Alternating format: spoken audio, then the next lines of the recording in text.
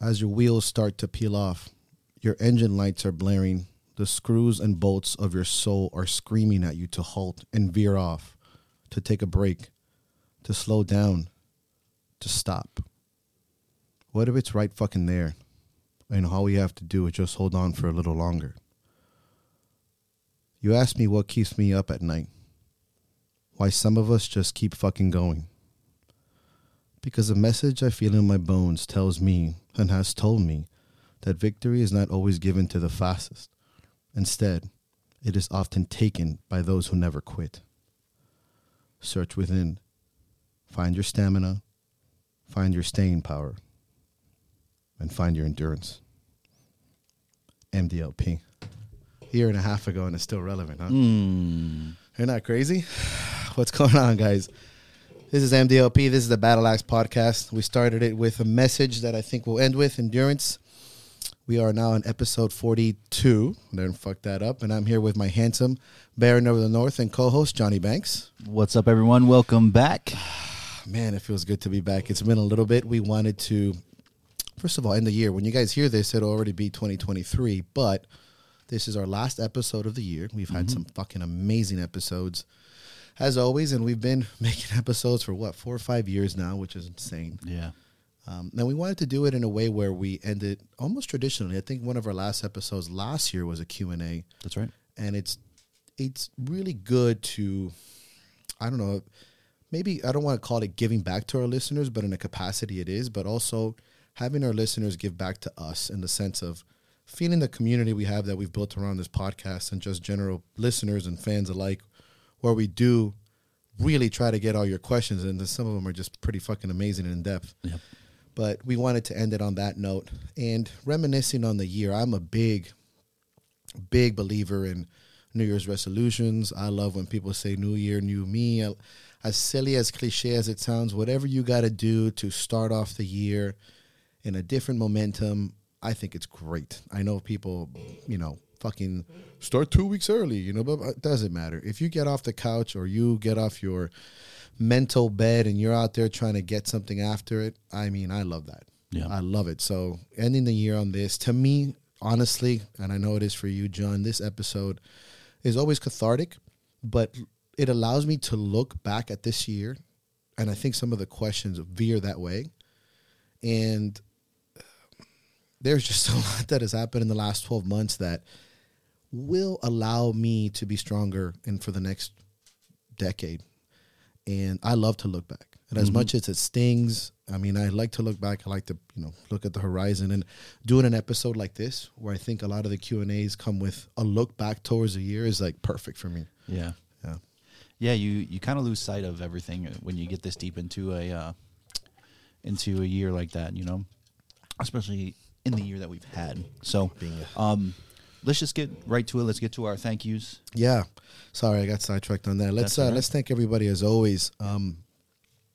We want to BB305. Again, the villains, you guys have always been supportive and making some major changes, and we'll talk about it soon too, but feeding hundreds of families, giving hundreds of toys away, really making the holidays what it's about. So shout out to you guys. I still don't think you guys get enough fucking credit, but I don't think you ever will, but I'm also super defensive like that. But thank you very much to those guys. Cerberus USA, again, always taking care of us. Yeah. And giving us a great discount code, which is BATTLE. And then our Energy Minch, E2Go, the permanent blast. Look at us. Yeah, this is us. Look at me. I'm taking you guys can't see me, but I'm taking a picture right now. You can't get any better content than that. No, that's it right there. It's as good as it gets. Storm, Ray, thank you very much for that productions. I think that's our guy that's behind all our videos, our reels. It's really an art form, and it's been fantastic to bring him in this year. I think it's really changed the game. For sure. Always look us up through that. And, of course, the Battle Axe podcast. The Battle Axe Gym and Clan. You guys are truly going to be the backbone of this show forever. And a lot of the big chunk of the questions were from you guys, which I think is great because you ask really good ones because you fuckers know me. And then lastly, I'm going to give a good shout out to those that we've lost this year on a personal level. You guys can do it on your own, but Chris, Jen, Mark, Tommy, and Kevin, this one's for you. Are you here? So, How we do. Yep. Let's dive right into the questions. Starting We with want the to kind of, daggers. yeah, for real. We really want to get to everyone's questions. A quick sidebar for all of you that do listen, especially on Apple. If you can leave the ratings 5 stars Yes. and stuff like that, that really helps promote us to other people, gets more vision on us and what we do. And if you like to support us, that's one of the best ways, leaving a comment and giving us a 5-star rating. So it really helps us move forward and grow, Yes, which is what we please. want. Yes. So we're going to dive right into questions. Again, some of this took me aback a little bit because I think that a lot of these listeners have grown as we have doing the podcast. And so you could see the change in like the questions from when we did training modalities all the way down to like That's a great philosophy. observation, right? Right. Our And- first questions were like, "What's your favorite color?" Yeah. And now it's like, like, oh, great, I'm on a fucking date again. yeah, what is this, man? I didn't swipe right on Tinder, you fucking nerd. Yeah. Like, everybody loves pizza, idiot. So we're going to go through these.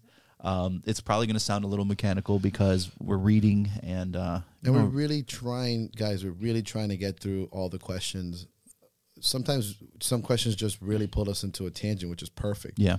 But yeah, bear with us as we're trying to get as many questions, and then we'll go from there. All right. So we're gonna start off with the big man of the house, Andres. Hey, He wants to talk about a good deload week. What's a good deload week in your eyes? Lighter weight, pristine movement, et cetera, this is an interesting topic, and I don't want to say it's a topic of controversy, but it's definitely a topic of opinions. Aside from there being obviously data on fatigue and all that stuff. I'll answer I'll answer most questions. It depends. I think deload should be preemptively given to a certain personality type or a certain athlete. And then there are other athletes where you can prescribe the deload once you start hearing things like I'm tired and stuff like that. Or, this feels really heavy. And there's ways to calculate actually fatigue in general. There's the grip device that I talked about on the hybrid podcast, where you can train that. You can also do different stuff with like basic movement patterns and obviously mobility stuff. But I would argue that trusting the athlete is almost always bad, because the athlete inherently is going to want to complete the job. They're selfish. Their job is to train and do their thing. So I don't trust my lifters. I don't trust. My job is not to trust in that aspect. My job is to rear in the animal and let it loose. That's what I think most athletes need. There are some athletes who are very good at staying one step ahead of fatigue. Typically, they're the younger athletes who don't have a lot of external variables: kids, family, bills, rent, stress, money. All those variables absolutely do take a major portion away from the lifter in training. So to stay up ahead of that, a good way to answer the question and bring it back around, to deload, there's various options. You can lower repetitions. You can lower sets. You can lower or lengthen your resting time. You can lower intensity, meaning percentages of weights. You can change movement patterns. So you can, instead of doing conventional that week, you do a trap bar deadlift, or you do a sumo deadlift. Instead of doing a heavy wide grip bench, you do a floor press or a strict press. You can vary the exercises, still maintain some intensity, and deload off a certain pattern, and still keep the lifter relatively intact and focused. Because a lot of times when you deload too much, and this is something I learned over the years, when the lifter comes back, they tend to kind of hit a wall. They're like, man, we went too light last week. You almost lose your groove. Yeah. Off season, I don't think deload is that, as demanding, because you're not pushing as much. You're staying within a working percentages. You're doing movements that you can be doing. You're doing your quote unquote off season movements. If you just did a powerlifting meet, it's a good time to do some maybe light deficits or block pulls or sumo deadlift or trap bar deadlifts for a few weeks. So you don't really have to, you can change the variations of it and still keep a relatively good intensity. So there's a lot of factors you can do. I would also argue on the psychological perspective, or at least the perspective of outlook, it's a great time on your deload week to tighten up on your life. Sleep more. Don't be a fucking asshole. Prep your meals. Change your nutrition. Maybe don't drink so much this weekend. Try to get things that make you feel happy. Maybe go out with your family. Maybe do a nice mini vacation. Those are things that aren't often talked about. But the 99% of people, when they say they're stressed and tired, it's almost always outside variables. Yeah. Almost always. It's almost never the program. You can run the same 6-week program for 6 fucking years and you'll probably see success. but it's the outside variables, which is why I think sometimes preemptive deloads for certain personality types, it's like you're forcing this animal to stay caged until you need to. And there's other people, bodybuilding, obviously less deload per se. So those are different variations. And I did see a couple questions. Remember, I try not to look at the questions too much, but I did see a couple questions on deload. And I think that answers a couple of them, because how and why I use deload and what you can do to deload, there's so much variation. There's so much intellect behind this question than just be like, oh, take it easy. No, you can, if I give you a trap bar deadlift 5x5 at 75% instead of a conventional deadlift, you're still going to fucking feel those deadlifts. Yeah, for sure. But you're not taxing the body in the same way. That can actually be a variation of it. Absolutely agree. So as a side note, you mentioned that you were on the Hybrid podcast. Yeah. With Hayden and Marcus. Yeah, Marcus Leone. Great job. It was a great episode. Hey. I will say to everyone, when you notice people doing podcasts like that, and you notice that they use a lot of guests, I think it's very important that you tag Mike in this stuff, because I think that a lot of these podcasts are missing that type of content. Right. And if you listen to that episode, you can feel the actual podcast shift once you start talking philosophy and psychology. Right. It takes the podcast completely turns. No, and I think that a lot more podcasts are missing that. Right. And I think that's what Brent draws people to us. So, again, promoting us through you on another podcast, right? Yeah, that was great. That was cool of that show. And that was actually really fun with those guys. Yeah, exactly. Yeah. And if you listen to it, you'll see that. Yeah.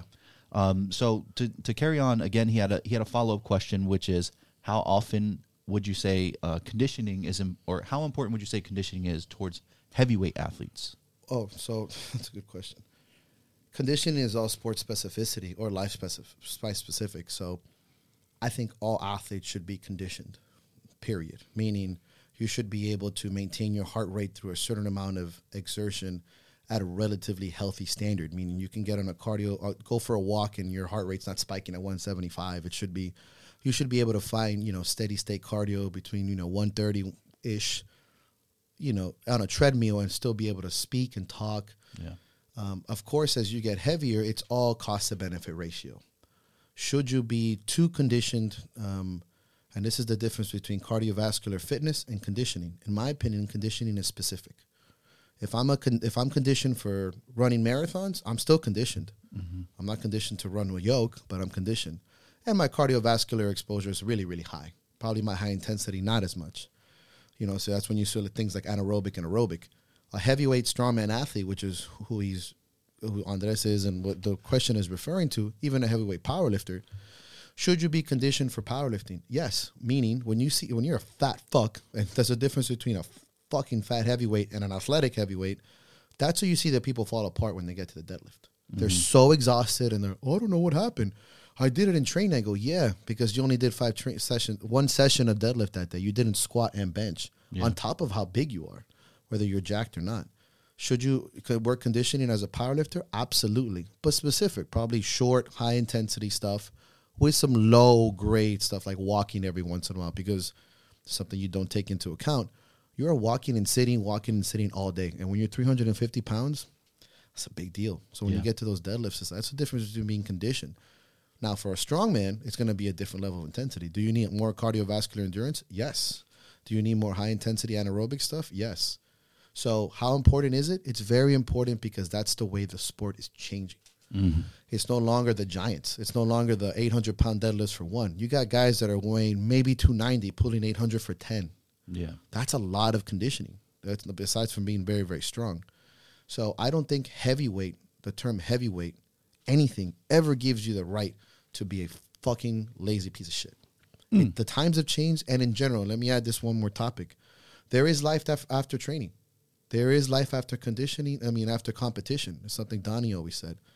If you don't condition yourself while you're doing that, your longevity and your post-competition life sucks. You become diabetic. You have heart issues. Talk to all of the old school guys that barely did it in condition. They're like, fuck cardio, bro. They're all fucking riddled with diabetes, insulin issues. They have heart issues. They're overweight. They're fat. And the one thing they say is, I should have been in better shape. Yeah. And the really old school guys like Eddie, they'll always tell you there's no reason not to be in shape. Mm-hmm. Always says it. Stay conditioned. Condition means specific to your sport. a relatively under good standing of body fat, good health markers, and you do that with probably for a strongman guy, more high intensity or steady state cardio that's around that, since we do so much high intensity anyway. When you're a heavyweight, you do less. So you should probably pepper it into your training to stay conditioned during off seasons, of course. Makes sense. Yeah. Oh, well There's done. there's no excuse, man. I did it as a middleweight. I was a fat piece of shit when I was a middleweight. Because well, I'm fucking strong, man. I'm like, whoa, hold on a second. Yeah. Can't tie my shoes anymore. Like, what am I doing with my life? You know, as someone, again, I'm no coach or anything like that, but it's also a play to your strengths. If you know you're not going to beat someone's ass in a static movement, you better beat them moving. Right.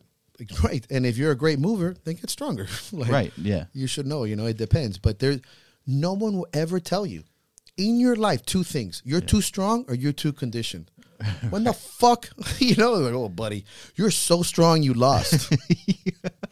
What? Exactly. Yeah. Or, God, you're in such good shape. You lost that one. Like, you know what I mean? Like, that's, and again, Right. specific, Yeah, for sure.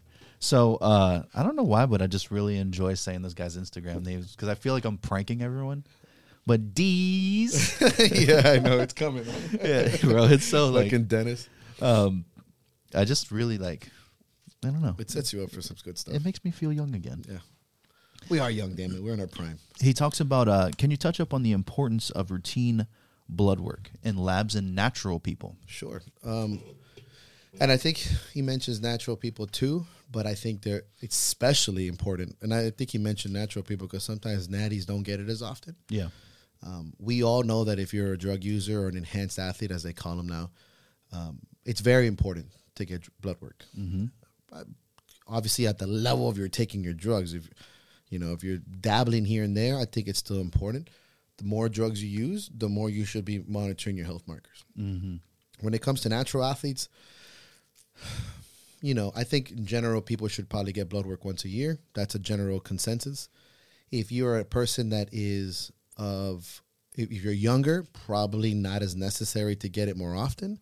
Mm-hmm. As you get older, or you're a heavier athlete, or you have genetic and you're predisposed to certain things, on top of the stress that you're adding from sport, including high amounts of food and calories and stress to your body, the older you get or the more specific reasons you have, you should probably take it every quarter or so. I mean, obviously, if you're insured, do it as much as you can. You don't have to get obsessed with it, but it all depends on that, importantly. The more you want to stress your body, the more you want to be specific and have some qualitative information of the stress you're adding, absolutely. And again, the older you get, the more important those labs work become, because cholesterol and blood sugars and all this shit, and even hematocrits, if you're on TRT or not, all that becomes much more important because you're fucking getting old. And that's just a reality. In 24, you might need blood work, you fucked around and did some mistakes, or because you're like trying to get a job. Because nothing hurts you. Yeah. I would still add that you should probably get it yearly, especially if you're an athlete. But then of course you pepper in PEDs and stuff like that. There's without question. But for natty people, I think once a year is pretty sufficient. The more specific, the more demanding, and the older and genetic predispositions you have, the more blood work you should get, and the more you should sit down with a legitimate doctor, not just necessarily your PCP. But if something's off, find your specific doctors, and then add nutrition to kind of help that out. Beautiful. Nice. All right, so we're gonna good with that one. double back to Austin. Really, Man, he went after. Gave us a bro. He bunch came of after zingers, you, man. Came after all of us. I know, 'cause very unfair. I didn't want to talk. I asked people to ask questions, and I was like, okay, chill. Like, Yeah. you're attacking me right now. No, it's seriously. So we're gonna go a little bit lighter because he was talking about. We all know Warzone, and if you don't know Warzone, how dare you? Goddamn right. He said if the city of Miami was the map, and it was a Warzone match, who would you be dropping in with? Scott Weaver. Are you fucking kidding me? Same. Yo, don't. I have Scott Weaver, hands down, number one. I have a buddy, Oscar, which would probably be my close second. He's wild. And then my buddy Smitty would be probably my third. Mm-hmm. Scott Weaver, definitely number one. Yeah, Scott Weaver's all our choice. Yeah, and I'm gonna make him listen to this podcast now because he's probably gonna have the hugest heart on. I just want him strictly to protect me at all That's times. it. I don't want to do anything. I'll be the housewife. Exactly. Yeah. Go out and fend, duties. Go find some Ziploc, get some armor plates. I'll be here like organizing the grenades. I board up the windows. Tranquilo. It's like just so you know, all the ammo's in alphabetical order. So here we are. I shine your shoes, babe. Those of you who don't know, Scott Weaver is an adaptive strongman athlete, as well as an ELD badass, and is currently on the SEAL teams. One of the most loving human beings I've ever met, and a very good friend of mine. I consider him a brother, and he trained with us for a while, and he's probably one of the most dangerous human beings I've ever met. And you never know. Sandals and board shorts, but can literally eat your face. Yeah. And we drink, I don't drink wine, he drinks wine, and then we just hug and talk about life. Yeah. But definitely, I'm glad we're on the same page. That was easy. So I believe this question is from Vinny. Is putting training and personal life on the back burner a good idea when navigating new stressors or multiple stressors at the same time in your life? So that's always a good question. And it's something that I think we've talked about several times, but I like the question because life evolves. And since I've been asked that question, probably my whole athletic career, I can tell you in a time lapse, and a kind of Rick and Morty time lapse here, because I just watched Rick and Morty, it's such an amazing show. But at the beginning, there was never an excuse to stop. That was, I think anyone who stopped training for competition was just a coward. That was my perspective in my 20s and for a lot of my early 20s and early 30s, late 20s, early 30s. It was just never a reason. Family, friends, health. If you wanted to be the best, you sacrificed everything. I still believe in that person. It's just that that person is a tool set, not necessarily a constant GPS. Meaning, if you are not training for something specific, if you're not getting ready for competition prep, that's when other things can turn up the volume. And I remember talking about this analogy. If you are, and there's again the difference between exercising and training. If you are an athlete, I'm going to be very steadfast on this. You never stop training, meaning every session has a purpose, whether it's to gain a little bit of strength, hit a certain numbers, feel good, mobilize, get blood flow, something. There has to be a purpose when you walk in that gym, and that's the difference between training and exercising. If you're an athlete and you want to maintain and continue as a competitive athlete, there is zero reasons when you stop training. How much you train, that's up to you. If you train once a week because life is hectic, that's perfectly fine if that's what life is demanding of the moment. But there is a very thin line between being a fucking pussy and getting your session in. And as long as you're genuine with yourself, you could be tired and you can be genuine. Just, hey, man, I just don't want to train today. I'm nervous. I'm anxious. That'll get you a lot further than going, oh, I'll just do it tomorrow. I'm good. I'm fine. And then you push it through. There is no tomorrow. There is no tomorrow. So to answer your question, I don't think there's ever a good time to put back training. It just changes your perspective and your modality, changes the paradigm of it. You don't have to hit 5 days a week every day. You can hit once a week. You can hit twice a week. Your training perspective may shift from trying to bench as heavy as possible to working technique at 70% and doing 2-3 movements. You're still training. You still have a purpose. You're not just going in there and quote unquote just going through the motions all the time, but you're getting in there and have a purpose. It can just spread it out. You don't have to be so much as you start to put other things in life into perspective. Family, money, work. Those things cannot be turned down sometimes in the volume. Yeah. So those are, they always say, control things you can't control. But in training, you can certainly control your perspective, your paradigms, your intensities. So I would never, quote unquote, stop training. And it's perfectly okay. And again, you can be flat out and say, none of us, get money for this or whatever. I kind of hate that perspective because a lot of us, for us, training and competing is definitely lifesavers, and it's purpose, and there is a feeling of belonging, and it's, even though it's been shunned, in some ways it's very therapeutic. And so it shouldn't be put so far back on the back burner. You should be very thankful that you can do this and empower it and defend it. You're right. It's a hobby and it's a passion, but it's important to me. So I'm not going to just drop it. I'm going to change it. Just like at work. Yeah. You could be having a really busy schedule and you could be coming in a really bad fucking mood. Well, you can change that. Go in with a better mood. Be grateful that you're working. Talk to your employees. Go for an outing. Save some money. And all these things are very, very important. But I don't think there's ever a reason why you should slow down on training. Just change it. And that allows you to be happier, to focus on things that are family and stuff like that. And that prepares you for the rest of your life. Knowing that you can change training on command. And then when you're getting ready to compete, yes, you have to shift. Yeah.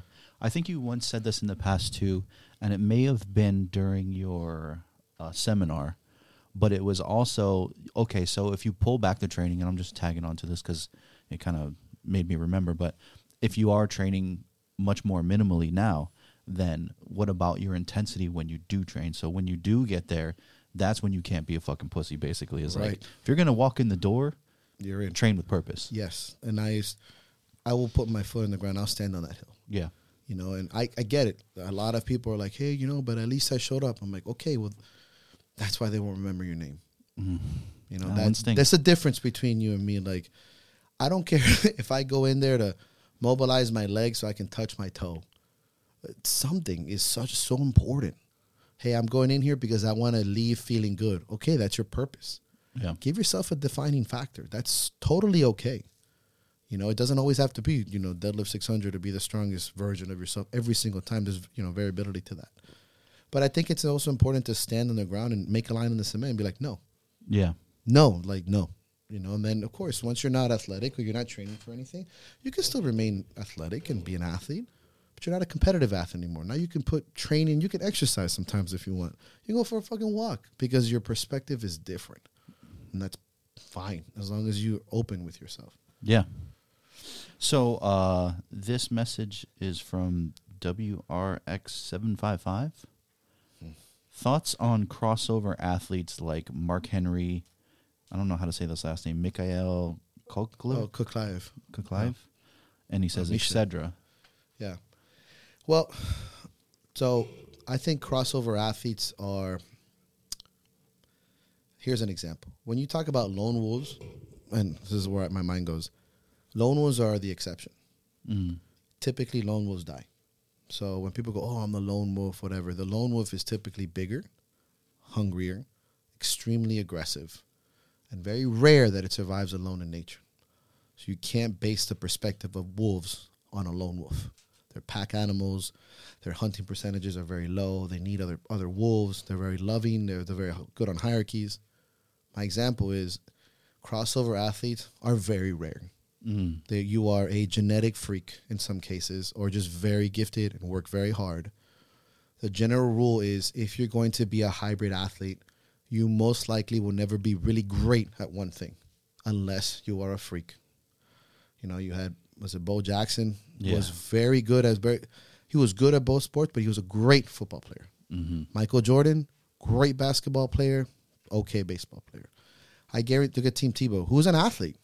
He's just really good at collegiate football, and it's hard. They're very, very rare where you see, and even then, those guys who are professional athletes who do nothing, when they go to another sport, they're okay. Yeah. Mainly because they're probably overshadowed by their career in their other sport.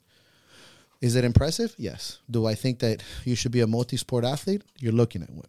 Right. I am a multi-sport athlete. I have done several sports. But I would tell you that when I chose to be great at one, I had to hunker down. I think it's admirable. I think it's awesome. I don't think it's for everybody. I think most people learn the hard way. I think you should venture. I think you should try, but be very real with yourself.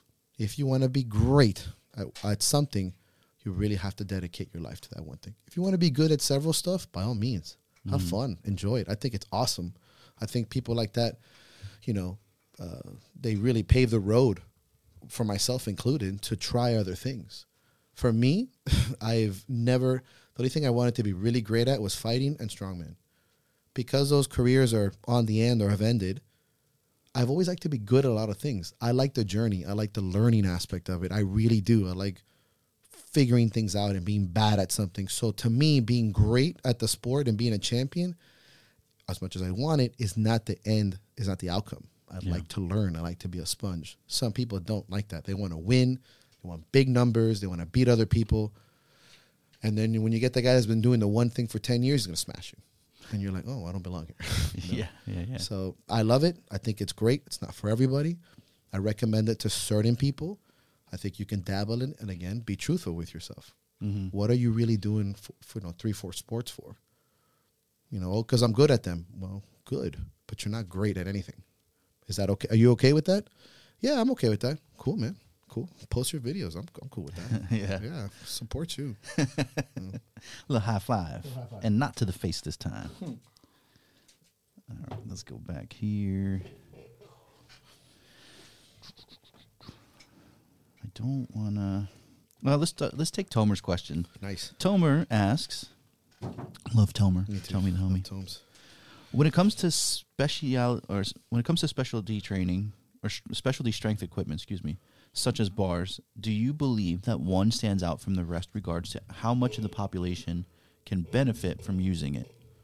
Oh, that's a good question.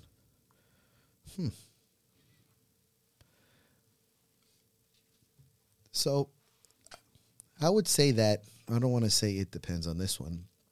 I think the two bars that come to mind are the SSB bar and the Swiss bar or the football bar for benching. If I had to do two changes there. Trap bar as well. The reason why is because the learning curve is probably smaller to use these bars, and they have a high benefit. So the cost to benefit ratio of these bars is so skewed in the sense of high benefit to low cost that you're going to see them not only popularized, but used by all walks of life, from big to small to beginner. You know, a camber bar is a little bit more complicated than the SSB bar. The SSB bar has a high benefit. It's an easy way to grip. It's great for developing the squat, the upper back. It saves the shoulders. There's a longer list of benefits, and it's pretty accessible. It's a bar that's more popularized. You see it more often, so you're going to see it at more gyms if you had to find a specialty bar. Swiss bar and football bars, again, have been used at the kind of neutral press. If I had to pick a pressing bar, that's a fantastic one. So if I had to pick one bar that stands alone, probably SSB. You know, you have a lot of benefit from it. It's, you know, you can use it with injuries, like when you have elbow or shoulder injuries. It's great to save the shoulders. You'll see it a lot of football players. The learning curve is very low in the sense of how to squat with it. And I think that you can use that for any sport, any age group, any kind of training per se. You can obviously use it on lunges and stuff like that. So SSB number one is what I would do. Obviously, trap bar, that's a variation of deadlift. You'll see that more often than not, too. I think, again, the learning curves there is a little easier, less stress on the back. So those are the bars that I would probably mention above all. There's so many fucking bars, but those three take the cake. Beautiful. All right, we're going to come back to him. Let's go with Susie's question. If schedule is limited and requires a 3-day program versus 4 or more, can you build strength with 3 days, or will it just be maintenance to keep current strength? Also, age factor, over 47. Will it be even more of a challenge to build on a 3-day program? So this is what happens when people limit their training sessions to Monday through Sunday.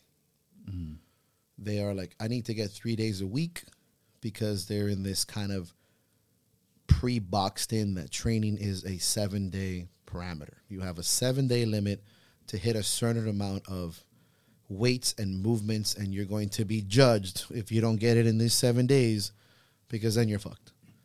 And that's most people, especially with a relatively normal schedule. Getting stronger is not limited to days. It's expanded into years. So if you're worried about how many days a week it takes to get stronger, don't box yourself into that when technically you can work out once every 4 to 7 days and continue to get stronger the rest of your entire life.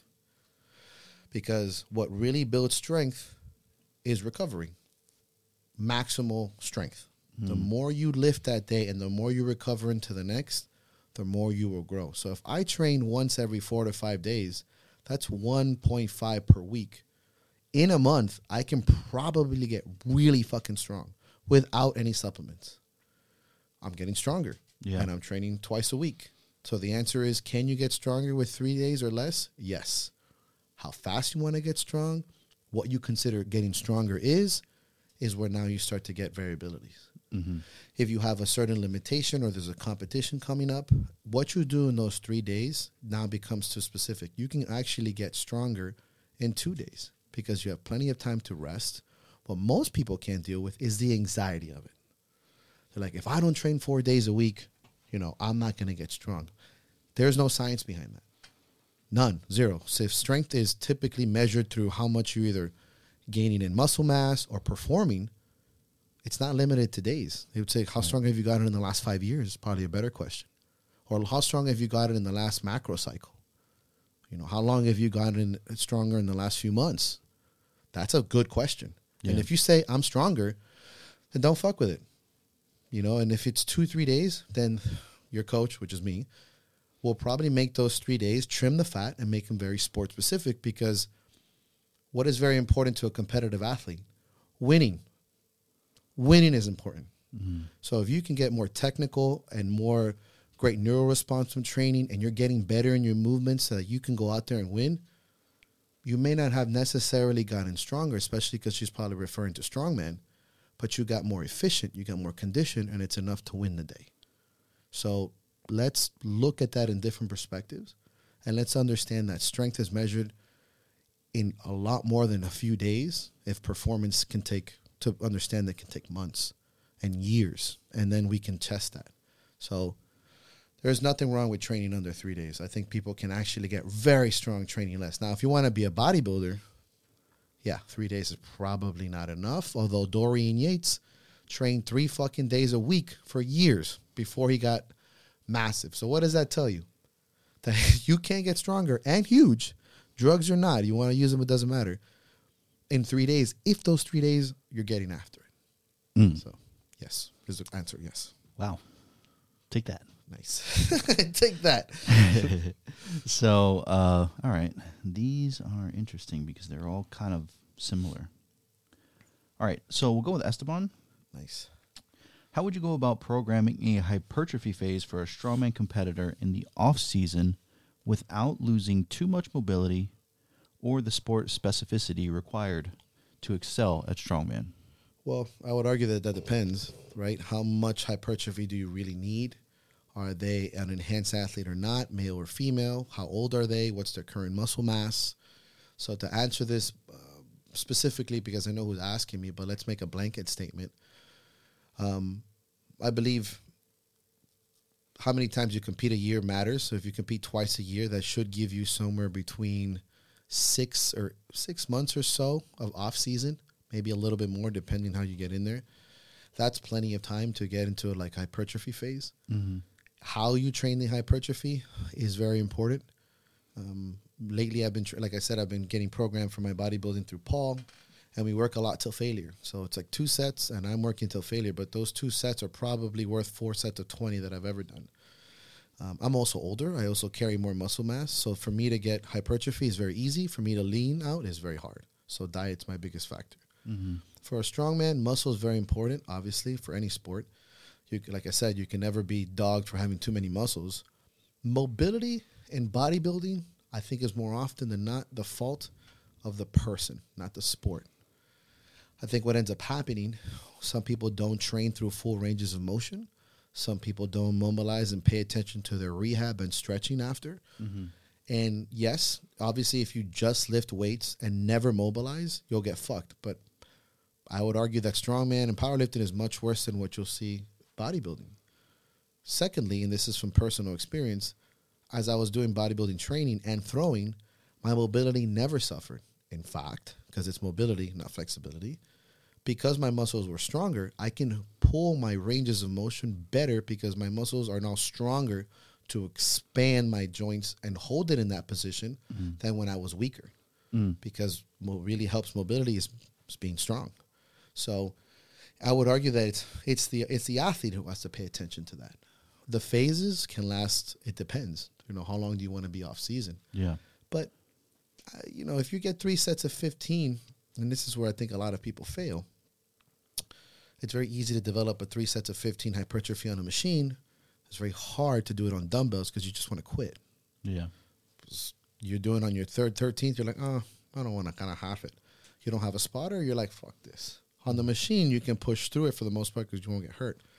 So, I think you can still maintain a hypertrophy mindset on your off season and still hit those accessories really hard while still keeping your technical stuff. Still deadlift every once in a while.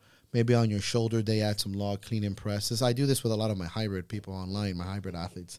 Mm-hmm. We do bodybuilding work, but we keep stuff like deadlift, squats, and overhead press because it's important. So they attack those, but since we're off season, it's okay to fail. fail often, fucking go to failure, get that pump, do that, but, hit those main lifts. So, Yeah. again, it's a loaded question in the sense of it would be specific to the person, but yes, you can. Fuck yeah. Yeah, I think that one thing that I'm always a little bit jealous of in terms of people who bodybuild is, say, for example, you're trying to get into a position specifically like for me on my bench press, right? And that's setting the shoulders down and back. I don't have good mind-muscle connection. I need the right cue to make me do that. Right. Whereas, like, if you were to tell a bodybuilder, okay, just, set your lat and push it down, they'll do it instantly. Yeah, which, very good point. In what you said makes more sense now that you were focused on bodybuilding. You're able to activate muscles through a range of motion for your throws. Right. Which then I'm like, yeah, and it's again, practice without practice. Correct. Oof. Nice. Look at us. Wow. And again, is it the sport's fault? Should you have a mind-muscle connection as a performance athlete? You should have one of the highest muscle-mind connections. It's most likely that when you're training your singular unilateral movement, your mind's aloof. That's your fault. If I'm giving you a one-arm row, train it like a bodybuilder. Fucking identify your lat, squeeze your hand, tighten your trunk, feel. If you have a band push down, push the fucking bands down, feel your... But more often than not, we as performance athletes are just going through it so we can hurry up and get to the next day and do a yoke. Or hurry up the next day and do a log press. It's like, oh, fuck that. I'm not a bodybuilder. I'm like, what do you mean? You don't want to be jacked? Yeah. You don't want to understand how to use your biceps? Because all of us, most of us, especially my generation, grew up on bodybuilding. Yeah. We grew up on that level of strength. So, why not incorporate the tools and the mindset from each sport like Jeet Kune Do and Bruce Lee, like, be water and take those into it. And recently training more bodybuilding, absolutely. The more I connect with the muscle, but I've always been a huge fan of that. Yeah. It's just getting stronger allows me to connect more because I'm just stronger. I can feel my muscles more. Yeah, and late 70s, early 80s strongman was bodybuilders doing strongman. Yeah, fucking Pacifico. Awesome.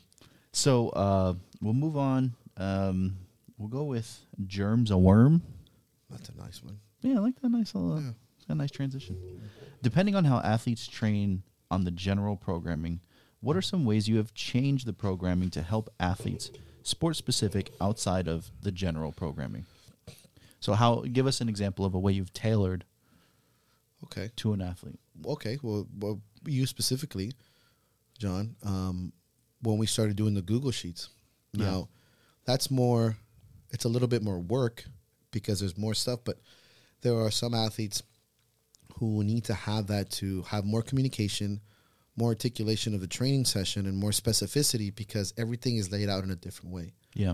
And not everyone responds well to that. Some people are overwhelmed and they don't want that specificity and they don't want to, and it just, I might as well just go the other variation with the emails. So there are some ways when we do stuff like that for programming where, the importance of communication between athletes and facilitating that with how we lay out the programming and the charts and the Google Sheets is very important. As I talked about in the other podcast too, mindset, having an actual conversation or a block that says mindset per training session, and having this kind of mental hygiene 1 through 5 or 1 through 10, 10 being amazing, 1 being, a bad session. I do 5 typically on certain people, and some people I use 10 because having 10 is too much, right? They get lost in that. 5 is a little bit easier. And that having that ability to understand what their mindset is going through and having something quantitative is important. It's like I said before, if there's a specific time of the month or week where we're just constantly stressed, let's say Friday is very stressful for work, it'll help me if I consistently see low performing days, and then maybe we'll move a training session around that. So you can go, oh, well, it's not just me being stressed. Obviously that day is ruining my training session. Why not train Saturday, Sunday? Yeah.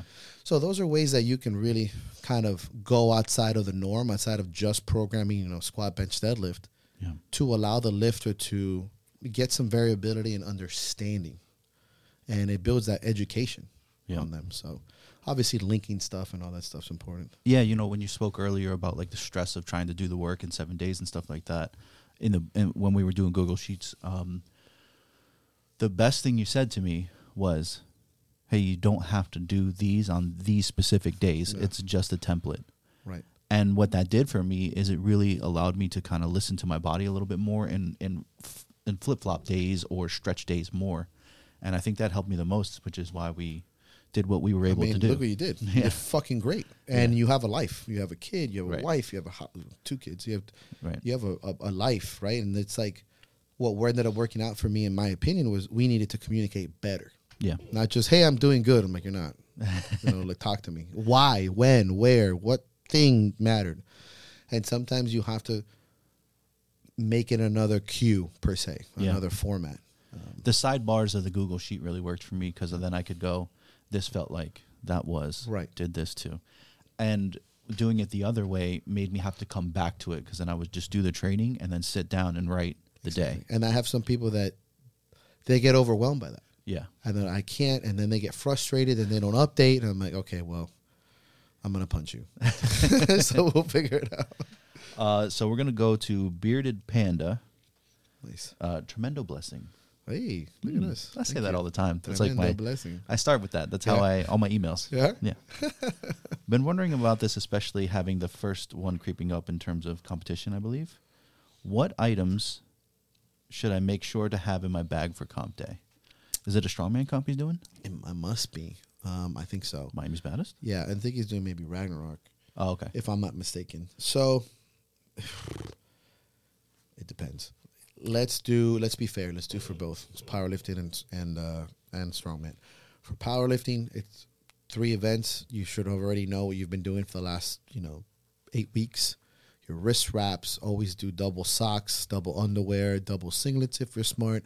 Your belt, your knee sleeves, every single piece of item you would do on spread throughout the week. If you're a beginning lifter, this is what I like to do with mines. I like to run with mines, Jesus. A mock meet, a very low percentage mock meet, either at the beginning of the training cycle or maybe towards the end, where they have to bring everything they're going to need on meet day. I do this for first timers, maybe second timers, or people who've been gone for a very long time, because that day they're going to need everything they need for all 3 lifts. And it's a great time to catch it a week or two before your competition. Be like, hey, did you bring your wrist wraps? Oh, man, I forgot. Or, oh, these knee sleeves. And it's better to get that nervousness and that stuff out of the way. I do it a lot for that. And the commands and the pressure and that kind of duration of the day. Yep. I do that often enough. But once you get more experience, you should already know what you should do per lift. And those things should be either doubled or neatly packed at the beginning of the week and triple checked every day. Trust me, I won my first strongman competition using Jessica's brother, Paul, who's a good buddy of mine too, his belt. I forgot my belt. My belt of all things, I forgot it. So, and in my first nationals, I forgot all my elbow sleeves and knee sleeves. I have to buy them that day. So anyways, so this is one of those things where you think you know it, you've done it, and get with it. For strongman, it all depends on the implements. If there's an axle deadlift, you might need a specific straps. If there's a log, if there's no log, maybe it's an axle, you might need different elbow sleeves that are not so thick. So it all depends on the events, of which you should know because you're using these things every time you train them. So what I tell people is that you list down all the events on a cue card, is what I tell my guys. It's something Triana gave me on an index card. And each index card has each event and what you need physically for that event, mental cues, and what you will want to get out of there. So yoke, belt, knee sleeves, soft belt, mouthpiece, elbow sleeves, and wrist wraps. Mentally, go through, tight, push hands, brace, what you want to get out. Want to finish first here. And after each event, I tell them to kind of discard it. You're done with the event, good or bad. That's a thing that I do with my lifters. And that allows you to have at the end everything you need for it physically, and then your mental cues. And that's an easy way. And again, in strongman, it all depends. Yeah. You're never going to bring the same thing to every comp because there's always different events. So it depends on that. Or just bring everything. Bring the whole fucking travel box. Yeah, exactly. Yeah. Like Highland Games. Some guys show up with like the fucking suitcase. Yeah. I mean, I have that fucking, the thing you get at Home Depot. I call it a dad box with the little buckles on the side. That's what I have. Well, for Highland Games. That's cool. Because I have like four pairs. You also have like boots with knives in them. I know. Which I thought you were using to prevent crime, but turns out we're still not doing that. That's fair. That's true. Let's go. We'll go with Josh. Oh man, nice. Isn't he Josh Stone or Josh Hellman? Stone? Nice. Man of the year. Man of the year, right? Man of the fucking year. Yeah. Nice. It's a good choice. If you were building a home gym on a limited budget and you were a power lifter, what would you buy other than a rack, barbell, and adjustable dumbbells and a bench? I mean, that's pretty much it. But if I had a little extra money, I would look into probably a lat pull down machine that do not take up a lot of space. Most of them are not that big. Their carbon footprint per se is not that big, and you can do so many variations of pull downs and push downs. So if you had a little bit more space, I'd do that, and then probably one odd object, some sandbags or a heavy kettlebell. Not that I consider a kettlebell odd object, but it's odd enough, and a sled. Everything else, I think, if you're a power lifter, if you have bars, plates, dumbbells, and a rack and a bench, adjustable bench, if you're lucky, you're pretty set. Yeah. And then just add the sled for some conditioning, which I think is important. Sandbag, because I think sandbag should be in every gym possible. It's an incredible way of retaining strength and good back maintenance and conditioning.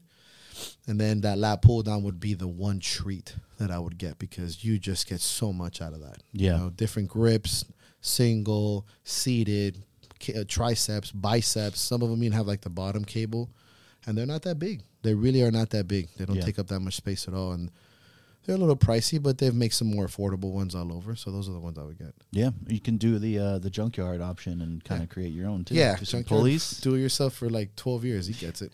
You can build. I mean, he builds everything. I've seen some stuff on the internet too that are pretty wild. Yeah, yeah, for sure. Another question from Germs of Worm. I actually like this one too. Have you ever hit writer's block when it comes to producing programming and training schedules for your athletes as a coach or as an athlete for yourself? That's a good question. I thought I saw one. Yeah. I mean, I get writer's block as a writer. I get writer's block or, programming block all the time. Yeah. And when I find myself in that rut, it's very easy to be excusable when I'm saying, it's the basics, stick to the basics. Well, there's a lot of variations of the basics that are still basics, but I just get stuck in the same thing, because I know it works. I don't want to make changes. We'll do dumbbell shoulder press for a while. The best way to break that up, I think, is to talk to other coaches, speak to your athletes, and be coached. And when you're consistently doing that, it's not that hard to get out of a block. It never is that hard, because talking to your athletes and asking them about what's going on, it's an easy way to figure out and configure variations that they need, because most of them are either hurting somewhere or something that they might not want to tell you. So they're like, oh, my elbow hurts. Oh, easy. So let's go to floor press. You're not in that block anymore. So opening up communication with your lifters is the easiest way to break that block. Again, getting coached is incredible. That is probably the next one, because if you're a coach, you should probably be getting coached somewhere outside of your norm. You should also spend time coaching yourself. It's very important. You should do both. There should be a period of time where you're coaching yourself, and that's when he mentions one as an athlete. There's going to come a time where you just hit this block where you're not making any more gains. You're doing the same thing, or you're doing what you'd like to do because you're not going to program shit you hate. You're not being held accountable by an outside force, and you fall in this rut of just doing the same shit and not going anywhere. Yeah. Getting a coach or finding a coach, especially one that you respect, they also program different ways, or they say different things, or they do different exercises, and you're like, oh, I haven't done that in like 6 years. Oh, fuck yeah. Okay, of course, do that. Or different rep schemes, and they remind you, and there's conversations that you learn from. So, I mean, out of those three, those first two is very easy for me to get out of those, especially if you're getting stuck in a writer's block as a coach, man, just talk to your athletes. It's that easy. Yeah. Yeah, I mean, literally happens on the podcast all the time. Yeah. I mean, fucking literally. Maybe today. This is what's happening now. We hit a block and we ask you guys those questions. Yeah, exactly. We're like, we got nothing. Fuck you guys, though. No, I'm just kidding. This message is from Nicole, but like Eam at the end? Nicole Eam? Oh, it's Nicole too. It's Nicole too. Oh, it's Yeah. Nicole too? Yeah, we call her. There's 3 Nicoles at the gym, so that's 2. Wow, that's... Yeah, I know. Why don't you just have them all fight to the death? I was gonna say first blood drawn. Yes, we're gonna do it on New Year's Eve. Of course. Let's settle this. What effects, besides feeling better, did healing your gut and working with a nutritionist have on your sleep, your training, and your overall performance day to day? So shout out to Mandy, who I've been working with for the last almost year and a half. Oh no, year and a half. Working with a nutritionist is very important. I've worked with Paul as well. He's been other people in the past. The only reason why I stopped working with Paul was because I was taking advantage of the friendship. He was my friend, and I took advantage of that, and I said, you know what? I'm not respecting your work. I can't work with you because I'm disrespecting you. Yeah. Because he's my friend. I'm getting the program. I wasn't doing it right. Yeah. I felt guilty to that. I'm like, I don't like this. I'm going to keep fucking you. I know me. I'm going to not report in or cut corners, and we're going to ruin our friendship. I go, let me just step away. And he was obviously very cool with it because I was truthful. When I worked with Mandy, being somebody I didn't know, you know, I'm like, okay, well, I can't MDLP my way out of this one because I tried. And that was very important for me to work with a nutritionist, mainly because accountability for me has to come from reporting to someone who I respect. So I will test you constantly until I think you're worth it, I guess. And I don't mean that to sound arrogant. I think it's important to ask questions. I think it's important to be yourself. I think it's important to be honest and communicate like, hey, this, that, and learn when you're wrong and learn when you can actually learn something. That process, on top of being taught nutritionally and with supplements and discipline and work, how I can heal myself out of gut issues. Gut issues runs in my family really bad. And I ruin it myself constantly. Alcohol being the number one thing, but also overeating, overstressed, undersleeping, things that we do constantly. Mm-hmm. And it has helped me significantly in the sense of, I think the number one thing is more awareness. Being more aware of my body. And it's funny. The older you get, especially as an athlete, you become like a Ferrari. You're fine-tuned. You hit like a nickel on the road, and you're like, you blow up. You know, at 24, I was a Hummer on fucking 40-inch tires. No problem. Yeah. You know, you're almost 40 years old, and have been doing sports for almost 17 years. Yeah. Bro, I eat like a piece of pizza that's not right. In 3 days, I'm, fucking poop everywhere. I'm like, what the fuck has happened to me? And I laugh because I can get punched in the face all day, dog. I'll fight a whole army of orcs. You don't know me. I've been on Middle Earth, son. I've been on those fields waiting for Gandalf's slow ass. I've been there. But then I eat like the piece of cheese, and I'm the motherfucker dead on the end of the scene. I'm like, what happened to Mike? Bro, like I ate a piece of cheese, imagínese. He's pooping out there. Fucking dies of sepsis on Oregon Trail. Cholera. What? You know what I'm saying? That's my life. But, God. When I think about that stuff, it just made me more aware. And look, admittedly, I still fuck it up. This is one of my downfalls. Is like I'll fuck that up. I like drinking. It's not so much that I like the ambiance of it. It's very hard for me to step away from the old version of myself that could do whatever he wants, and accepting of my age and where I am now. It's like, okay, you still can do what you want, but you gotta. Is drinking really all that you want to do? And I'm like, no. Or eating bad. I want to feel better. I want to be more present when I'm training instead of being like, So working with somebody as far as understanding my gut, I'm able to help a lot of people with their gut health and nutrition. I'm pretty good at understanding nutrition, or I'm surrounded with people that are, vastly more educated than I am. It's made me more fine-tuned and more aware of my body, which has opened up doors to be more prevalent in the sense of going to doctor's appointment, getting blood work, seeing the cardiologist, understanding my body, going to the gastro doctor. Like, these are things that I would just brush aside. But I refuse to be fucked over with stupid little shit from neglect and lack of discipline. If something attacks me blindsided, bueno. Yeah. But for stupid things like that, and it's changed my life in a very big way. And I think the people around me as well, too. Because if they see my ass slowing down on certain things, they're like, oh, fuck. If Mike's doing it, maybe we should probably do it, so it's been a big deal. That's dope, man. Yeah, I definitely, you can see from you the physical changes. Oh, thanks. What time did you say you wanted to do the live? 12:20. Okay, we got some time. Okay. All right, so let's look here. Kissed by Stone. Oh, Mo. All right, let's see. What other sources, other than your guidance and coaching, do you think your athletes would most benefit from? Well, I think it would come from the people I know in the community, the people that I respect, that I work with, that I host for seminars, that I repost. Working with Paul in the mentorship, I've met some really great people. Same thing when I was in Pat Davidson's mentorship. The connections I have, if I repost somebody and I'm like, read this, it means that I really respect it, and that you probably should too. If I'm your coach, right? You should trust me to share information that I think is valuable.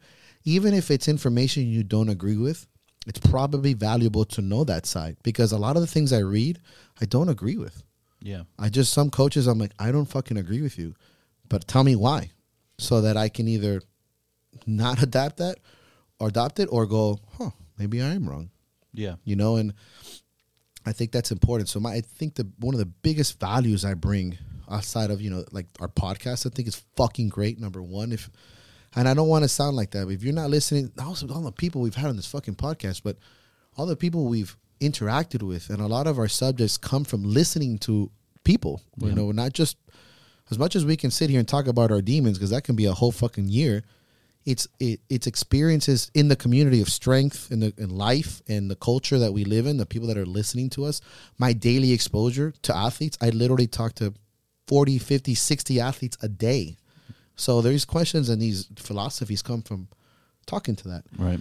And then, of course, people that I know, geez, this is incredible, like having Dr. Locke, Eddie Cohen, Dave Tate. I mean, these are people that I highly respect, that I'm reposting their information. And from there to people down the street, hey, this guy wrote something fucking fantastic, you should read this. And I think it's important when you work with somebody you respect, or coach or mentor or teacher, that when they tell you to read something or they give you a resource, milk the fuck out of it.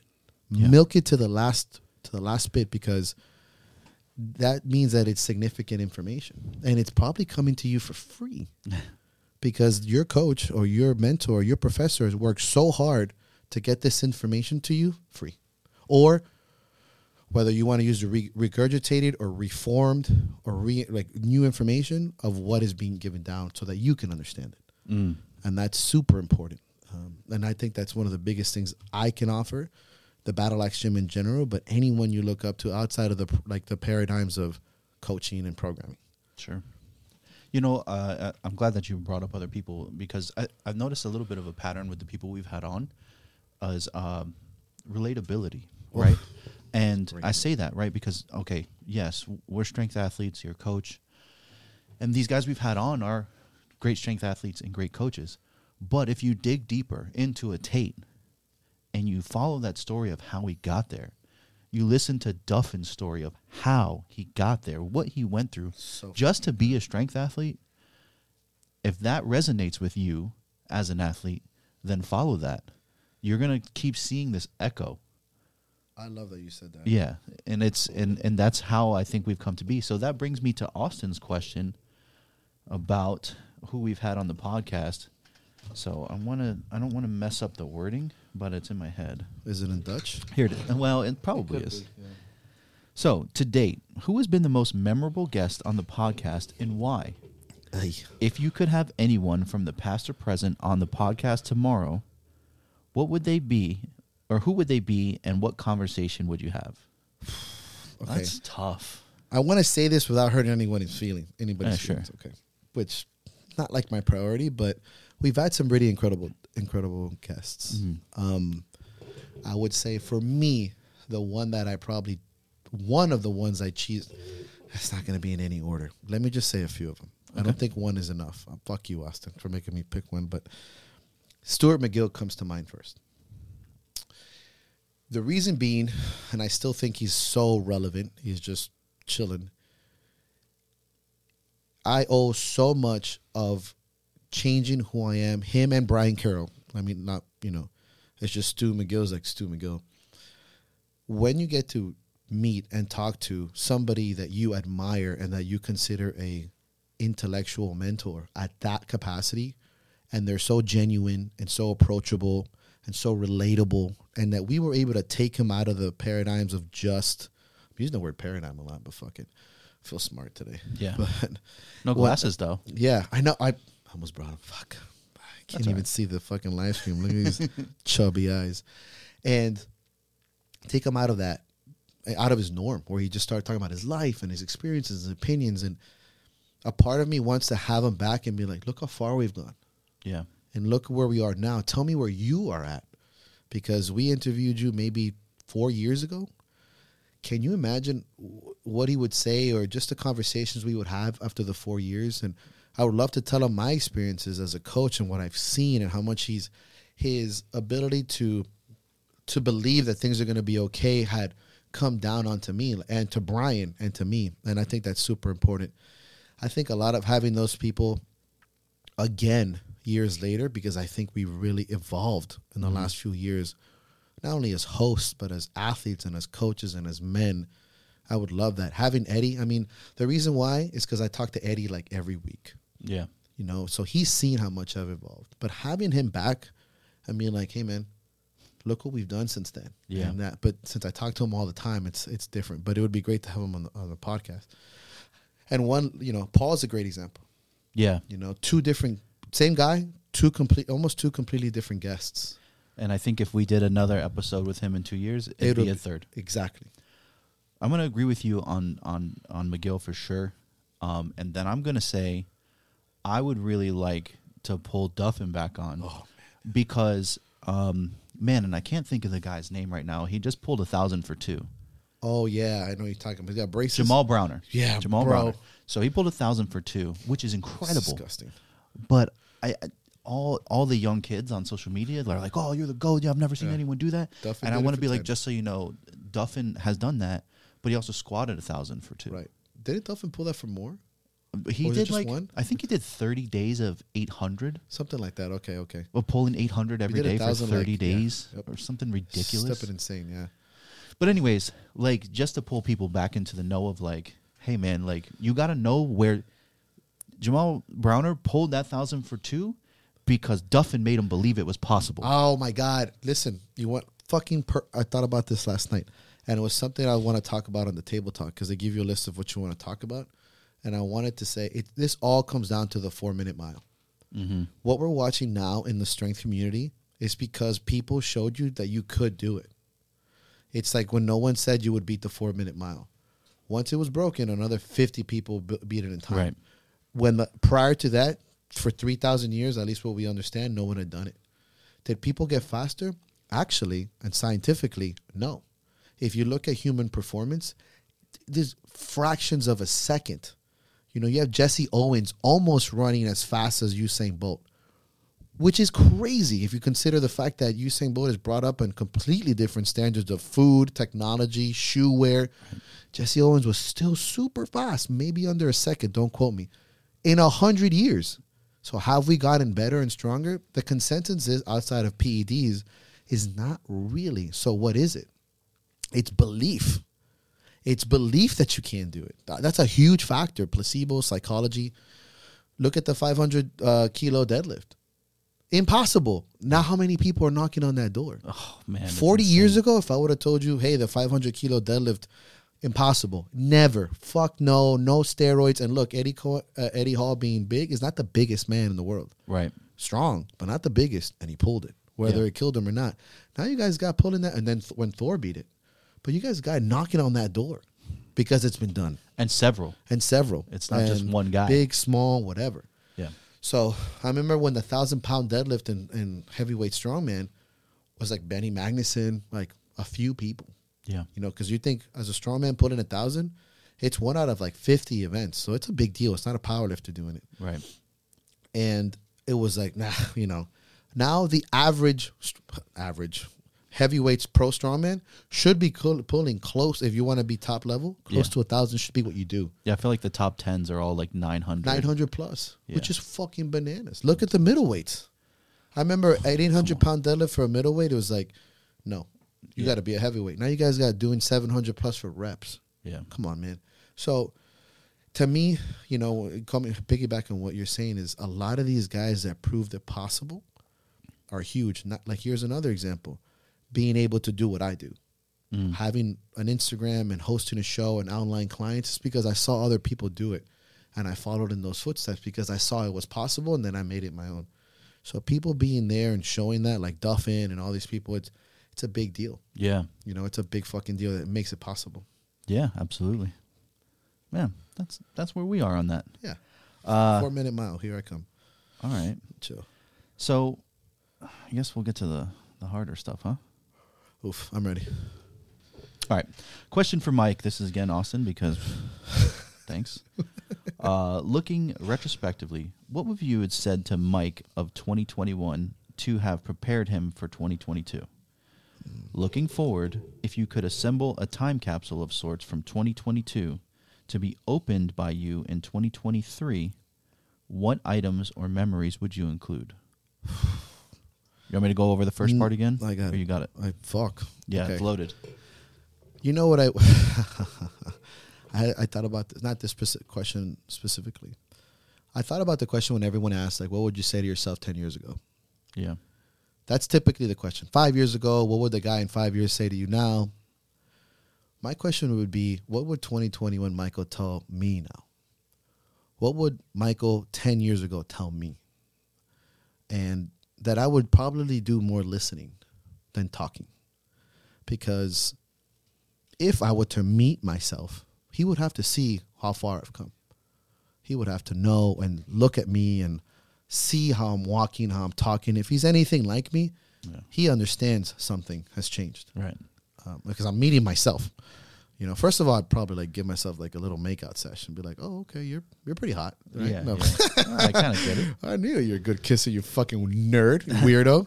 You got a lot of practice on your Let me see pillow. that tush, okay? Like, do a turn. I turn for myself like a fucking self-involved fuck. I'm just hanging out. I'm just hanging out. But truthfully, I would listen to the things he's telling me he wants to accomplish in 2022. I want to hear that ambition. I want to hear what he's planning. And then, you know, tell him it doesn't really matter what I tell him at that point because that version of myself is gone. But there hasn't been much change in the perspective of preparation for me. And this is something that I learned this year in a very, very difficult way.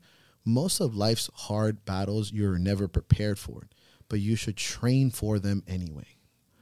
And those training modalities and that philosophy comes from, this is something I said on Acts Giving. It was a very thorough speech and something that I really felt in my bones. And it was and I'll send it to you, but there was a moment. Yeah, you're right. Yeah. There was a moment in my life in this year, you know, especially with my father where, you know, things just got very, very difficult. And I said, well, what the fuck prepared me for that moment? And it was never giving up on training, on my lifters, on my business. And it's these outside factors of consistently believing the impossible is possible that I learned through sport and observing it in others, like seeing people accomplish something that they never thought was possible shows me and proves to me that that is important. Mm-hmm. And those perspectives you can never really prepare for. You can only consistently train for that you can withstand the hit. If that was the case and I would leave a time capsule for somebody to me in the future, it would be very difficult for me to leave items because a lot of the things I learned this year have no like hard value. But I am a person that loves visuals, and I would probably leave a couple things. I would leave my dad's hospital band on the wristband to consistently remind me that the fragility of life is extremely fleeting. I would leave the Ford sign of my Bronco because those were two moments that both I lost almost my life and my father's. And I think that death and the nature of it around the corner are the biggest teachers to me, personally, Michael Della Pava. And that's all I would really lump up of 2022 is that everything ends. And I know I say that so consistently, but I have never been more reminded of this hard fact than in the last 12 months, so viscerally, and I responded the way I wanted to, with appreciation and like, okay, you know, Yeah. And to really take that. I wouldn't leave much more. Maybe a little flask with whiskey and be like, good luck. Good luck, you cocky fuck. Yeah, good luck the next year. But that's about it. That's what I find myself on that. All right. Well, I guess I'll do his question to me. Yeah. So the question is for John. Having now been an awesome dad for nearly 2 years now. Wow. That's it. Yeah, I don't know. Fast. Nah, that's very difficult for me to think of myself, but thank you. Like that. That's strange. Has your perspective continued to evolve in that time? What new goals or aspirations have you acquired, if any? My mentality has changed in a way that has made things more important for what I leave behind. The things that I do now are for everything to come. About echo in eternity. An echo in eternity, exactly. And so I guess all the decisions that I make or the things that I look to do are only about the future of my legacy, my kids, and my wife to be okay. In terms of goals, I have some strength goals still that I want to do. I feel like they can only be achieved under Mike. So that's truly the only way to go. And I think outside of that is just to continue to build this foundation of life for my family. Now you got to think, like you said, I think that's one of the most terrifying concepts for most men to have kids, myself included, is that now all your moves have to be calculated for the next 20, 30 years. Right. Which is tough. That's a different level of responsibility. It's so heavy, man. Ugh, bro. And it's also coming from being a young man who was always in survivor mode. I always had to worry about where's my next meal coming from. Or day to day. Right. And this is from being a kid when I was a teenager, being like, where's my next meal? Where am I going to sleep tonight? Right. Yeah. To now being like, okay, this is my home. Everyone has to, right. But this roof happens because of me. Right. And it's like, you said it, right? Leadership is lonely. It is. And when you're the leader of a home and in a lot of things as we are, it's like, damn, you never get to turn it off. You never do, and leaders don't clock out, man. You don't. Trust me, I've been trying. Yeah, you can't. There's no holidays. So we have a lot more questions too. We're gonna slam them. All right, Lexi. As an athlete, coach, and a man, you've been through injuries, adversity, and many challenges. It comes to a point when you have to take a step back and realize it's time to reset and rebuild. How do you deal with that mentally? How do you know the difference between my body and mind need this and I'm just being a pussy and making excuses? How do you come to terms with the decision after years of pushing through what life has thrown at you? Well, that's a good question. I think that understanding who you are is probably the first step into overcoming anything. Meaning, if sports throwing difficulties at you, that's just something that's going to be as consistent as life throwing difficulties at you. I can say that the last 12 months have been the hardest 12 months probably of my life. That certainly doesn't mean that the next 5 years are going to be easier for me. I'm just going to be better prepared. When I look at life in that perspective, most of the time when you get hurt or when your life gets really difficult, you get a tunnel vision. You think you can't see past this moment. You can't see past that anxiety. You can't see past that pain, whether it's physical or emotional.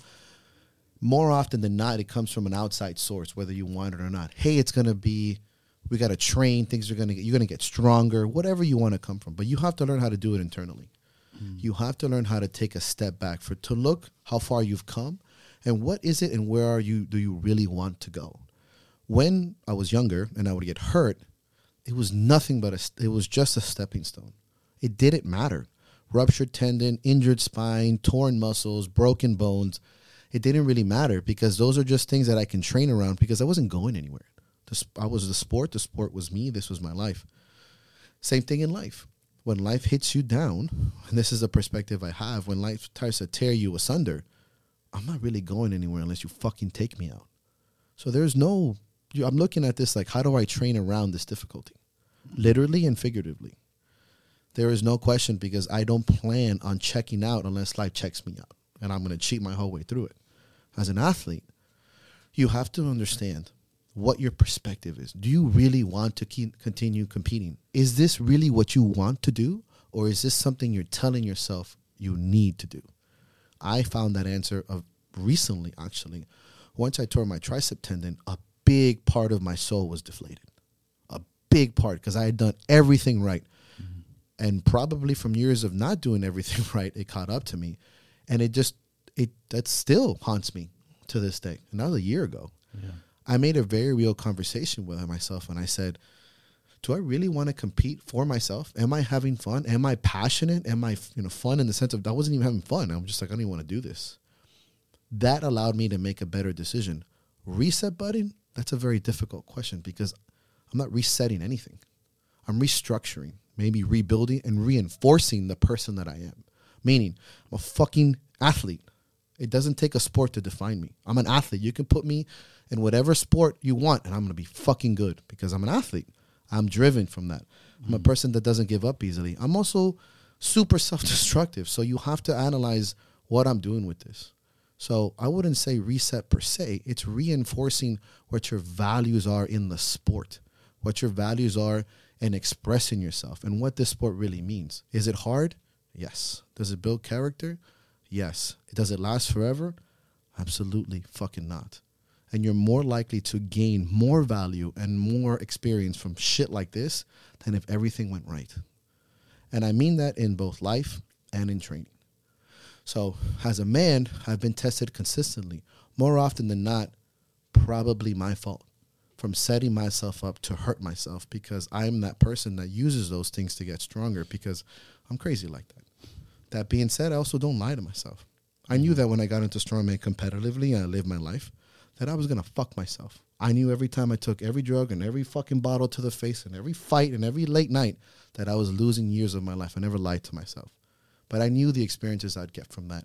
And I knew the values and the person that I was going in and going out. And those are the things you need to reinforce. You know, if you have to hit the reset button, and I don't mean that you're literally trying to do that, you're looking at it the wrong way. That means you're clouded and blinded because you're in the moment, you're in the mud, and you're not looking up from the top where the ladder's been already thrown to you, right? It's like drowning in 2 feet of water. It's not that it's not a big deal. It's that you have plenty of time to stand up. So for me, going forward and consistently going forward, it's changing my perspective. Am I getting more into bodybuilding? Yes. Do I think I'll probably attack it a little bit harder? Yes, because you know what's fun for me? Suffering. It's fun for me. I like things to be hard. I like challenges. I like learning new things. I like learning those paradigms. Dieting and being strict and working on aesthetics, something that I've battled with my entire life, is very hard for me. I love performance sports, and I always will, and I always will still to do that. But am I resetting anything? No. Do you think I am? No. It's just another way of expressing who I am as a person.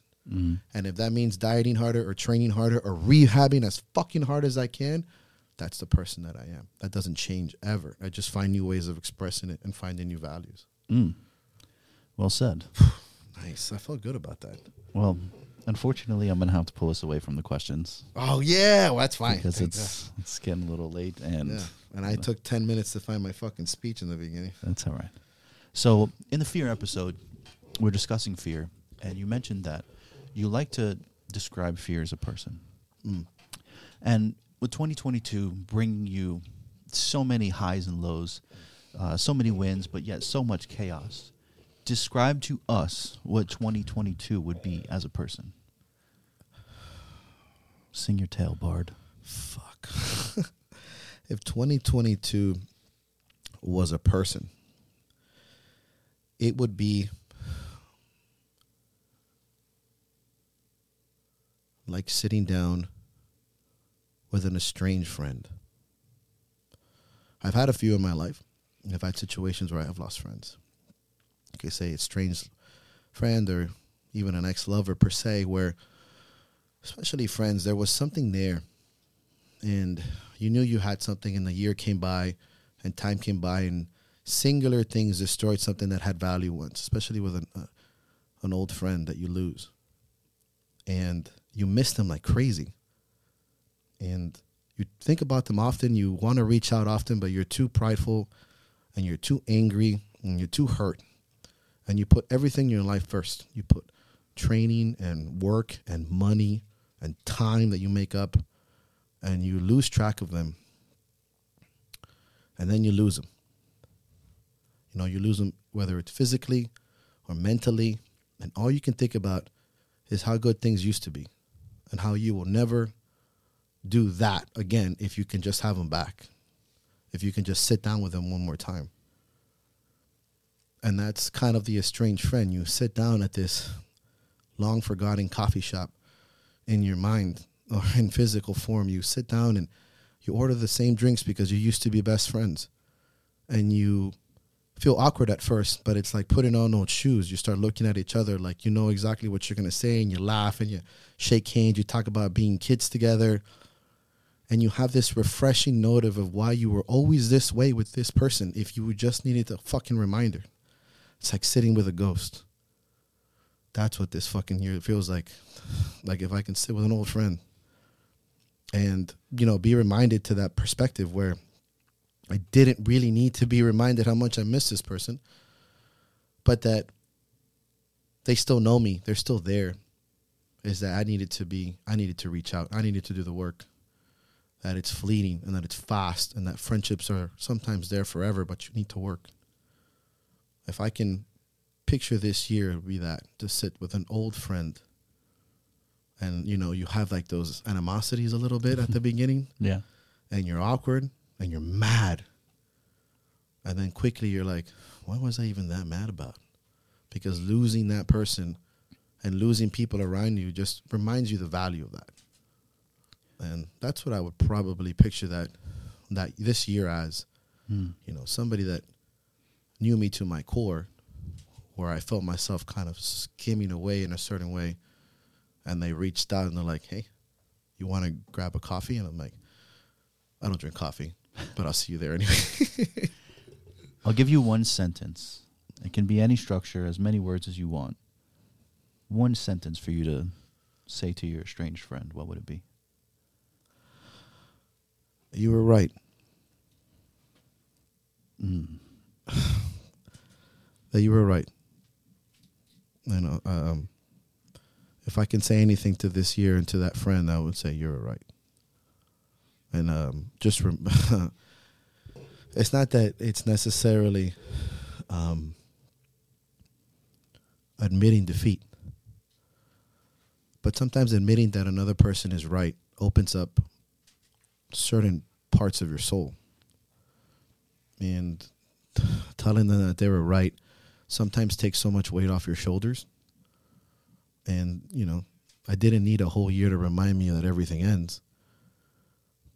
But if I was reminded in a year in so many ways, and I let that go a little bit, and you're right. I always say, man, you were right. Life's fucking hard. Life is a fucking bastard, and I am not infallible, and that I could be wrong, and, you know, I push too hard, and that you should take some breaks sometimes, not always. And that's probably what I would say to him. Man, yeah, you were right. Touching the sun, I got it. Okay. Yeah. Let me get a break.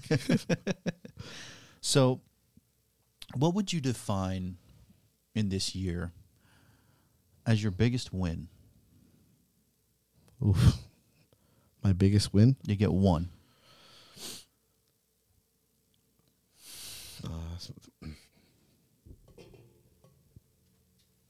Take your time. I'll tell you a story. I'll tell you a story because I told the story already. This year, like I said, my father went through some hard stuff, and we almost lost him to a brain bleed. It was very difficult. Like I said before, there's difficult ways of saying goodbye and not saying goodbye. Each is his own hell. I got to say goodbye, but I was reluctant because I said goodbye because it could be the last. I just didn't believe it.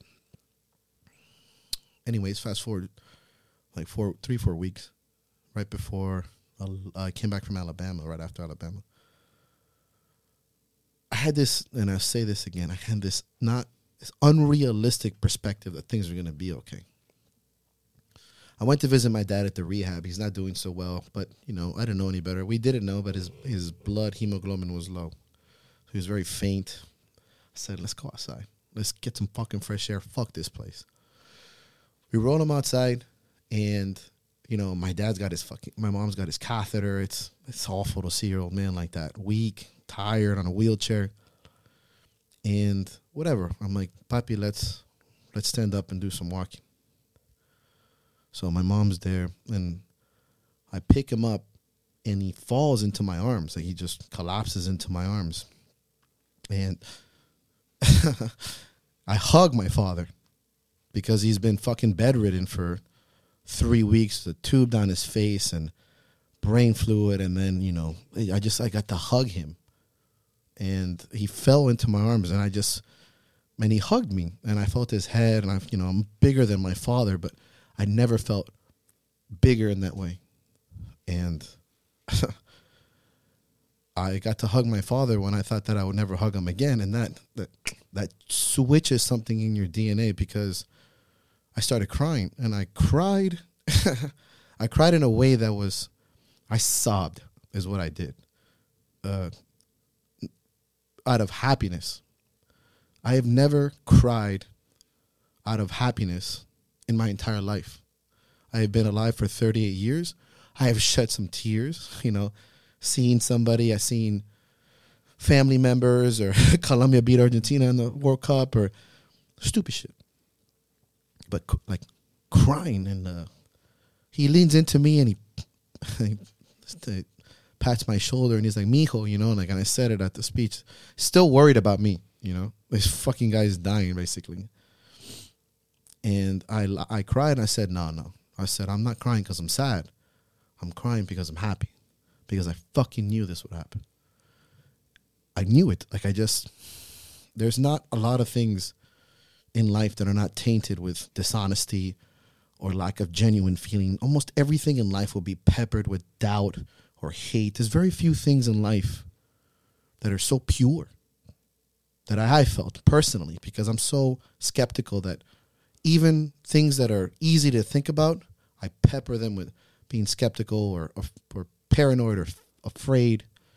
But I was so confident that my father was not going to die that way, that when I cried, it's because I was right, because I knew it. That you couldn't tell me otherwise.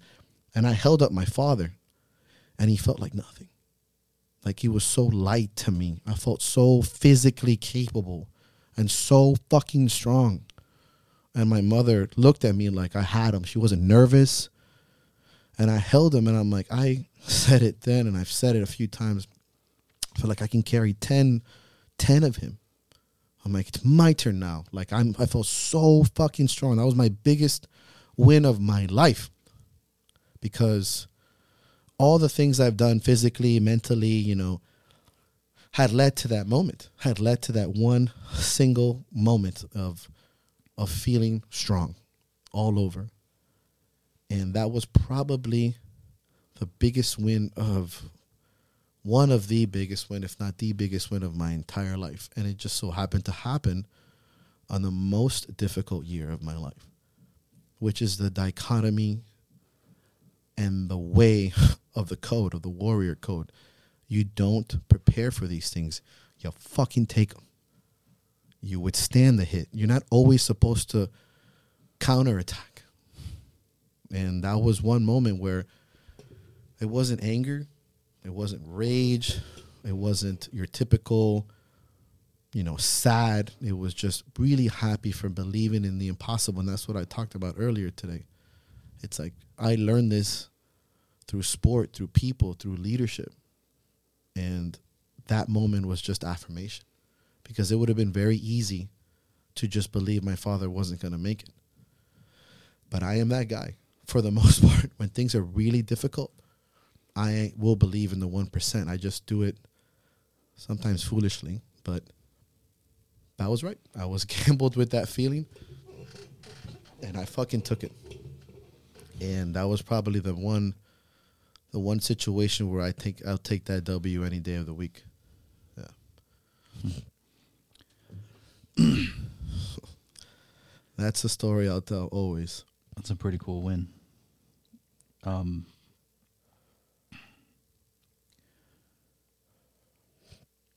What is a lesson you learned this year that you would tell everyone from this point on? So, in conjunction, it's funny because I would tell this story, what I told you. I say it in this podcast because it came out in the moment. I don't know if I'd always tell it because it's just so emotional. I also don't think everyone will have the same value because I don't think everyone has seen death in that perspective. Or sometimes people are either too tainted or too young. I mean, I'll tell the story when it needs to be told. And then in that value, I said it too, and I've said it before. The lesson that I learned this year, and it's very important to me, is that everything you do in your life is preparing you for the hardships that are going to be fed to you. The way that you treat others, the way that you love and hate things and people, your rage, your anger, to your happiness and true love. The ability to show up to work, your consistency with others. All the things you think are little, the way you dress, the way you shake a hand, the way you make eye contact, the way you look at yourself in the mirror, why you drink, when you drink, what you eat, and how you eat. These moments may seem fleeting, but every time you do something that is true to yourself, it is preparing you for the moment you get fucking rocked. Because I promise you, no one is going to be there for you when the moment hits. Not initially. You can lean on all the shoulders you want. You can talk to whoever you want. But the moment those things hit you, you have to withstand the force by yourself, if even for a few seconds. And you'll find out, and you'll think back to all the moments you've had in your life where you could have trained harder, where you could have practiced more, where you could have spent more time with someone, when you could have reached out more. Those moments are so valuable in preparing you for it to really coming your way. You never miss a training session, but everything is training. Family gatherings, kissing your loved one, Christmas, birthdays, random beers on a Tuesday. They prepare you to deal with these things. Because you want to go into these informations and these values and these fucking trench warfares knowing you did everything you could every day of your fucking life, because that's how you honor people when they're on their deathbed. You shake their hand, you're like, I fucking will live this day the rest of my life. If I've ever been more fucking convinced that living life to the fullest is the most selfless thing you can do out of love, now is the fucking time that I know it. I fucking know it. Because when you think you're saying goodbye to somebody for the last time, you want to know that you're going to wake up tomorrow and you're going to push as hard as you can, like you've done every fucking other day of your life. That this variable is something to add to your weight, not something to slow you the fuck down, because that's not how that person would want you to go. They taught me this year. This year taught me that. Or confirmed it for me, I think. So I bring that value to myself constantly. I wish, and I tell this to a lot of people, I tell it to myself, I wish somebody told me, and it's a common thing. They're like, oh, hopefully next year is easier. I'm like, I don't want an easy year. I just want to be stronger. You know, it's some of the, I've read it something off some other quote or something, but I train and I hope for strength. I don't want things to be easier for me. I don't wish hardships. Trust me, I wish this year would never happen this way. And your action items and your value and your perspective is that everything you do all the time fucking matters. And that's okay. It's okay to understand that you're not going to bat fucking 1,000 all the time. You're not going to be at 100% every single fucking moment. But showing up to training, shaking that person's hand, not being late, returning a call, being proactive with others shows you how to be proactive with yourself. Man, I really am saying that I'm not the greatest person on the planet, you know, by far. But that I haven't sold myself out yet. I let myself down all the time, but I am the one that tries to pick myself up because others have taught me this. And this year and this training and this body and this soul and these outside experiences, I promise you, nothing gets easier because you learn to love a little harder and you start to lose a little bit more. But we prepare. We prepare. You're always prepared. Like the warrior in the garden. You have to be that person. So I think today has been probably something that I needed personally. I think we both needed this conversation. I think all of us here listening have left a little bit of their souls in each one of their questions. I never look at these questions like they come from some empty space. I think if you're asking me how to go forward, I always say to look back, if not just briefly, so that you can sink your teeth into the present moment, so that you can advance forward with the memories of all those you ever loved and yourself. I think love will always be the sword, but anger can be the sheath. Learn to use both as weapons and learn to never forget that you are capable of never giving up. I have had to lose too many people to that. But understanding where we are going and why we are going and what we are doing is why being a good person that does bad things is not the end of the world. That digging down and being able to pick someone up when they can no longer walk is purpose beyond measure.